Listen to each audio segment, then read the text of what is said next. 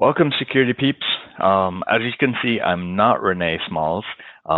She is unable to make it today, so I will be hosting solo. But we have Matthew Nicklin with us today from Illinois, and this is again part of our UMUC month. So Matthew is a graduate from UMUC, and he has recently converted into the cybersecurity arena. Just for our audience, a little bit of context, if you haven't seen one of our episodes before, the format of the show is that we'd interview individuals who have broken into security in the past 5 years so that they can share the challenges that they've experienced and how they overcame those challenges so that possibly you can learn from their experiences on your own journey into breaking into security. Matthew, welcome to our show. Would you mind giving a little background on your audience, and let's get this started? Sure. So I work in the power grid side. I do NERC SIP compliance, and I work more in OT than IT. I'm not sure how familiar everybody is with IT versus OT, but OT is the industrial side. So it's where the virtual connects to the physical. I'm sure you've heard in the news, there's lots of talk anymore about grid attacks, cyber grid attacks, and my job is to basically protect against that. So I work for a smaller generation and transmission utility doing NERC SIP compliance and cybersecurity on the OT side. And how was that coming in? I know so far the guests that we've interviewed have all had challenges coming into the IT side of security. Is it harder from your experience even going to the OT side, where now you're going into a totally different environment that might be different from your traditional IT environment? I never actually had the opportunity to do cybersecurity in the IT side. I was a systems administrator for 15 years. So I had a lot of experience with database and online e-commerce type stuff. So coming into cybersecurity was different to begin with. And then in OT environment, be quite honest with you, when I came on board, I really had no idea what I was doing or what I would be doing. It's kind of cool in that I don't have that many users, but I have a whole lot of devices. We don't typically use DNS like a typical IT network and a couple other services, but we have other protocols and other services that we use that you wouldn't see in an IT environment. So a lot of IoT devices, and a lot of other devices that we use in the place of where you would typically have users. So like I said, a lot of devices, fewer users. It was challenging when I came on board too, because NERC SIP version 5 is the reason I was hired. Basically, it came into existence about a year after I started. And my role here was not only to eventually take this over and make it my baby, but I played a very large part in actually setting up the cybersecurity program for this facility, because prior to SIP version 5, they were not held to these cyber requirements that other utilities were. Can you explain to our users what SIP is, what it stands for? My apologies. Yes, SIP is a NERC standard. So NERC is the North American Electric Reliability Corporation. They put out standards that power utilities must follow. If they don't follow them, they risk getting substantially fined. I mean, upwards of $1 million sometimes for some of these fines. So SIP is the Critical Infrastructure Protection version or standard of NERC's requirements that they have that utilities have to follow. So it's the cybersecurity side of the requirements. So on the IT side, would that be similar to, say, NIST compliance frameworks, things like that? Yes, very similar. And just a little neat fact, NERC SIP is actually followed by other countries outside the United States. Australia, for example, actually uses all our research and our standard for themselves. Very interesting, very interesting. So let's talk about your journey, what prepared you, what you did before getting into cybersecurity. What did you do to prepare yourself for this transition? Sure. I was a little different probably than most. I instead of going to school after high school, I actually got hired by a local computer shop. I worked for several mom and pop computer shops right out of high school. So I went to college late in life. So I spent, like I said, 15 years in IT doing mostly small business IT, databases, a little bit of e-commerce. I did work for about 5 years on for MedQuest on a medical transcription dictation system, and that was very interesting. So I fell in love with enterprise IT at that point, and I knew I wanted to get back into enterprise IT. And to be quite honest with you, it wasn't until after I decided to go back and finish up college and go back and do my undergrad that I had the opportunity to really step into what I would call enterprise level IT. And just, I really believe that if you're going to be in IT, you really need to get your degree. I know a lot of people are against it. Some people are for it, but I'm one of those people that are all for going out and getting your bachelor degree. Just to give you an example, I was interviewed 1 month after I graduated with my undergrad, and 2 months later I was hired. Wow. It changed my life. So I recommend anybody to go out there and finish up your undergrad. Do you think that was because of the prestige of the school or your resume? What's some of the feedback that you had when you interviewed? Yeah, I don't really think it was prestige of the school. I went to Southern Illinois University. It's a local university here. One time 20,000 students. I think they're down to about 15 now. I don't really think it was prestige. It was just the fact that I had my 4-year degree that I think helped me out. I'm sure the fact that I had experienced assisted as well as actually getting the job. But yeah, I applied for this job kind of out of a whim. I ran into somebody that worked here. I always carry around a book with me. I'm a geek. I actually ran into him at a baseball game. I was carrying around a book, and he's like, "What are you reading?" And he says, "Hey, you ought to come apply down at my company. They're looking for somebody like you." And one thing led to the next. I was hired. So that's how I ended up in cybersecurity. I really wasn't even trying to get into cybersecurity so much.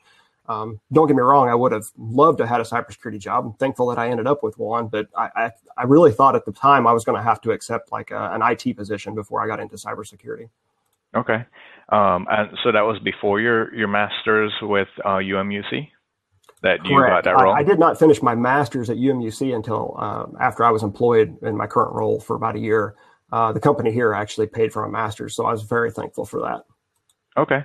And how do you feel your master's helped you either prepare or better handle the role that you're currently in?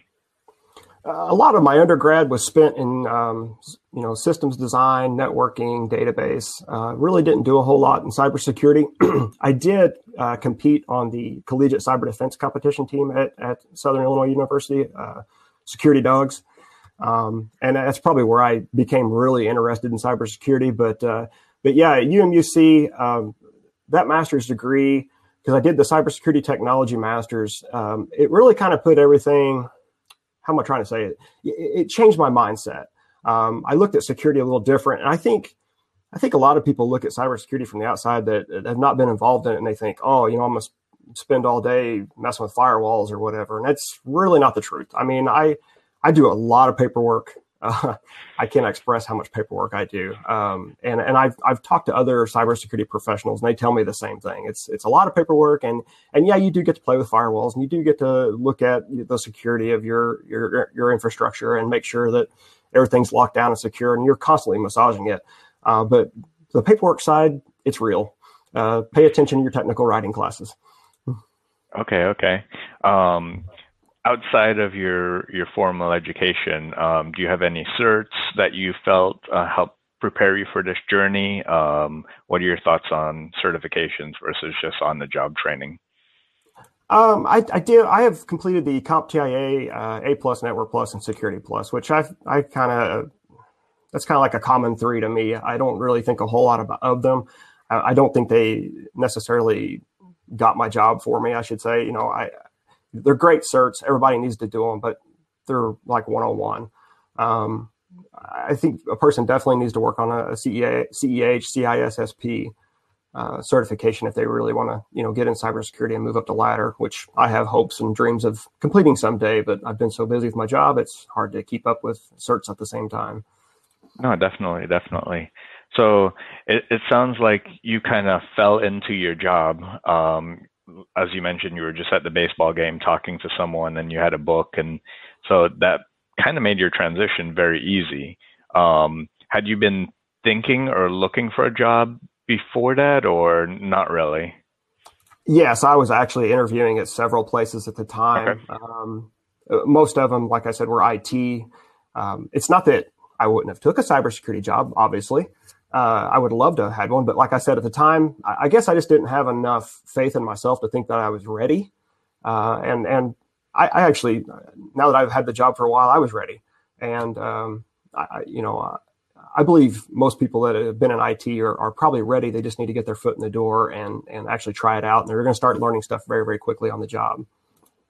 So you bring up a valid point. I think a lot in the industry feel that imposter syndrome where they Yep. feel that you're not really ready for a role like that. And you kind of alluded to that as well. What words of advice would you give to someone for overcoming that? Have faith in yourself. As I mentioned, a lot of what you do when you actually get on the job, you're going to be doing, number one, a lot of paperwork. You're going to be keeping up on patches. You're going to be reviewing open ports. You're going to be documenting. You're going to be, you're going to be messing with firewalls. And you know what? I say that that's all stuff that I do. Cybersecurity is a broad topic. Everybody has a different role. I happen to work at a smaller place. We only have like 150 employees, and cybersecurity pretty much falls on my shoulders. So I get to play with a little bit of everything. There are people that do nothing more than policies. I shouldn't say nothing more, but that do policies only, or people that do patching only. Have more faith in yourself. I think cybersecurity is starting to spread its roots to where even like what you would typically think is like an IT position is now considered cybersecurity because it's applying updates or patches that address security vulnerabilities. So have faith in yourself. Try for those jobs. You never know what's gonna break loose for you and work out in your favor. I would definitely agree with that. I think security should be a part of everyone's role because as many people as we currently have in cybersecurity, or as many people as that are trying to come into cybersecurity, those skills simply don't scale. So we need everyone to be part of the solution, whether that's through security awareness, and you need marketing people and educators and trainers to help with the security awareness, as well as technologists to help implement security solutions or controls that don't make the user's life too hard, but still accomplishing what they need to accomplish. Exactly. Yeah. So how do you keep current in your role to make sure that you're at the top of your game, you're aware of what's coming down, and to be the best that you can be?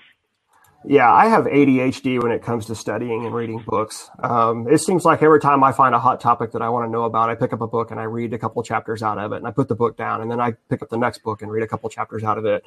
I really wish I had more control to really stick with one thing and follow it through. But, to be quite honest with you, things move so fast. It's all you can do to, just get through every day, read about whatever you need to know that day and move on to the next thing. But as far as staying up, staying current, I always tell people if you're only interested in cybersecurity for the money, or because you think you're going to get, wealthy beyond your means when you get into this job role, or somebody's told you that, hey, this is where you need to be at, you're doing it for the wrong reason. Do this because you're passionate about it. If you're not passionate about this, you're going to hate it. Because I've got news for you. When you come out of school, that was just the beginning. You're going to continue to study. You're going to continue to learn about new technologies, and it never stops. You're always going to feel like you're one step behind where you need to be, and it's just because the whole industry moves too quickly. Okay. And do you have a preferred set of places you go to keep up with that? I mean, I know buying physical books might be slow, so did you keep up with websites, podcasts, anything like that, or just traditional books? Yeah, I take advantage of several different websites. I mean, some of the common ones like Dark Reading, SC Magazine, but there's some other obscure power-specific cybersecurity sites I visit as well. So I visit those. O'Reilly Book Safari, I got to plug them. You got to go with them. And IT Pro TV are my go-tos for learning new stuff. Okay, okay. I don't think many people have mentioned IT Pro TV, so let me post the link in for that. Um,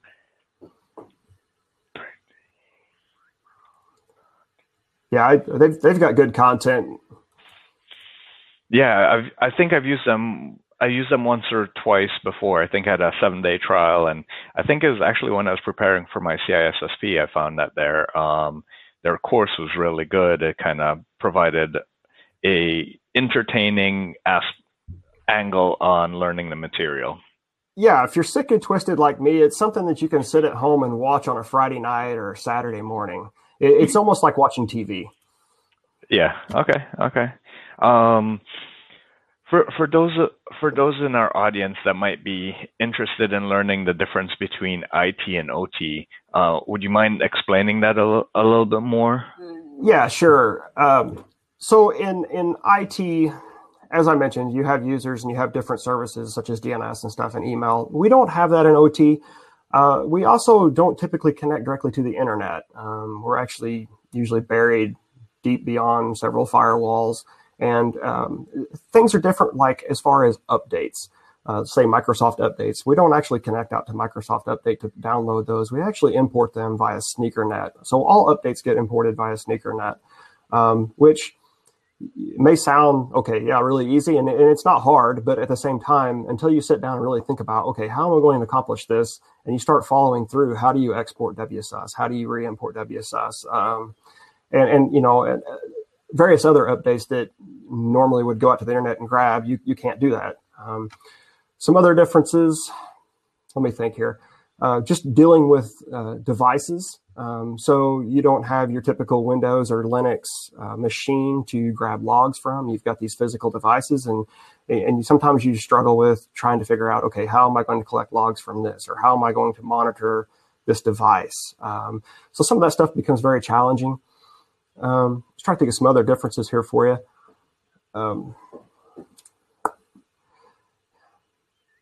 Yeah, it's just a different environment. Hmm. You mentioned that you had lots of devices. I assume some of those are spread over large distances. How do you work with them remotely to be able to ensure that they're healthy and working as expected? Yes. We use microwave and to a lesser extent optical ground wire, which optical ground wire is essentially a ground wire that runs on the power line that inside of it runs fiber optic cable. So it allows a high-speed connection out to that device. But, our stuff is spread out miles apart from each other, substations and stuff. So microwave is our, our main method of communicating with those devices. Okay, okay. I know there's been a lot of things in the news recently of foreign foreign countries trying to invade our infrastructure. How does that keep you up at night, being in cybersecurity in this field and trying to secure your little part of the power system to ensure that it doesn't become part of that larger outage or part of that larger attack if it does happen? Yeah, so in IT, most of your bad actors that you would typically associate with would be criminals, organized crime, trying to gain access PII that they could turn around and resell or whatever. With critical infrastructure, I mean, there's really nothing to gain by taking us down other than crippling the country or crippling the power supply. So you're dealing with nation state actors, like you mentioned. These nation state actors are typically employed by the government. They have resources. They have money beyond any kind of organized crime would typically have. So yeah, it keeps you up at night. The fear is, are they there and you don't know it? So you do what you can and do your best to protect the system. Okay, okay. So for our audience that might be interested in coming into the OT side, and knowing that you've worked with your current employer for about 3 years now, what sort of advice would you give to them if they wanted to specialize in OT versus IT? Yeah, if you want to get into OT, and I highly recommend it. I mean, energy is a good sector to be in. It's not going anywhere. Go to the NERC website, nerc.com, NERC.com. Go on there, look at the standards, look up the SIP standards, and read through them. It's an exciting read. No, seriously, you should check it out. Go through them, and you'll get an idea of what we're dealing with and what you need to know just by going through those standards. Some places have started to teach NERC SIP and industrial controls. SANS, I know, has a set of classes now on NERC SIP. And Cisco has a certification out now for industrial controls as well.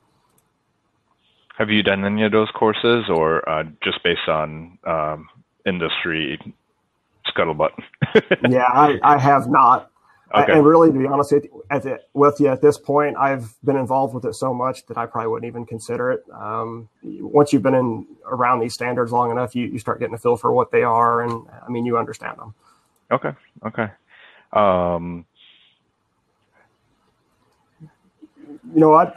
Something a little bit different between IT and OT that I typically bring up is that in IT, you're worried about protecting information, making sure the information's available, and making sure it remains confidential. In OT, while the information is valuable and we don't want to lose it, it's not our main focus. Our main focus is operation, hence the name operational technology. So we're trying to maintain operation, make sure we have uptime. So there's a little bit of difference there between IT and OT, where IT, like I said, you're trying to protect the data. OT, you're trying to protect the uptime. So in looking at it from the CIA triad, you're more focused on availability versus confidentiality and integrity. Right. Is there also that aspect of integrity to make sure that the information that you're getting back from your devices is truly reflective of the state of that device versus if it's being manipulated by an outside actor?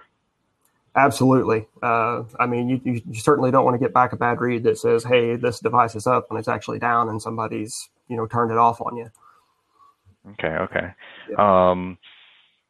Is there anything else that you could think of based on your experience so far, whether on the cybersecurity side or the OT side, that you would share for someone who might be applying for hundreds of roles or interviewing with many different companies, that while you were interviewing, that might help them along with their journey? Certainly. The job role that I applied for, I know that the ad actually said electrical engineering and I think maybe a computer science major, and I was an IT major. And I know that I've talked to some people and that sometimes scares them off. It's kind of my understanding now. I've looked out for several other job postings and just kind of seen what they actually put in there. And I think that various industries, I think in IT, I think people are more in tune with, okay, IT, we want an IT degree, computer science degree, whatever.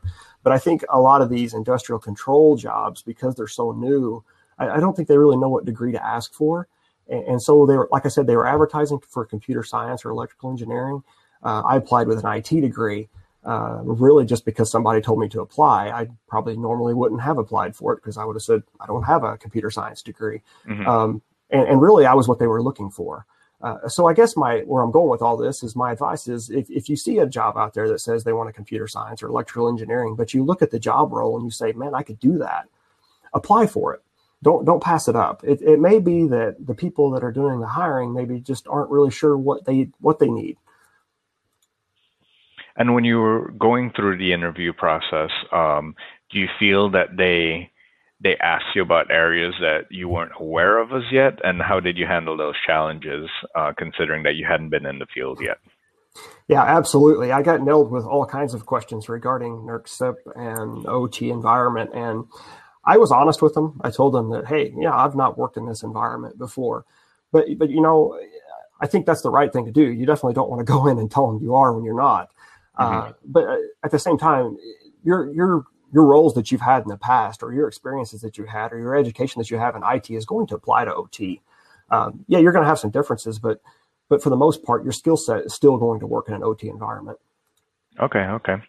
I know we're approaching close to the end of our time, so I'll leave the last couple of minutes to you. If there's any sage advice that you would offer someone going through this similar journey, what would it be? Yeah, I'm going to go back to what I mentioned before. You've got to be passionate about this or you're not going to succeed. You're going to live and breathe this every day.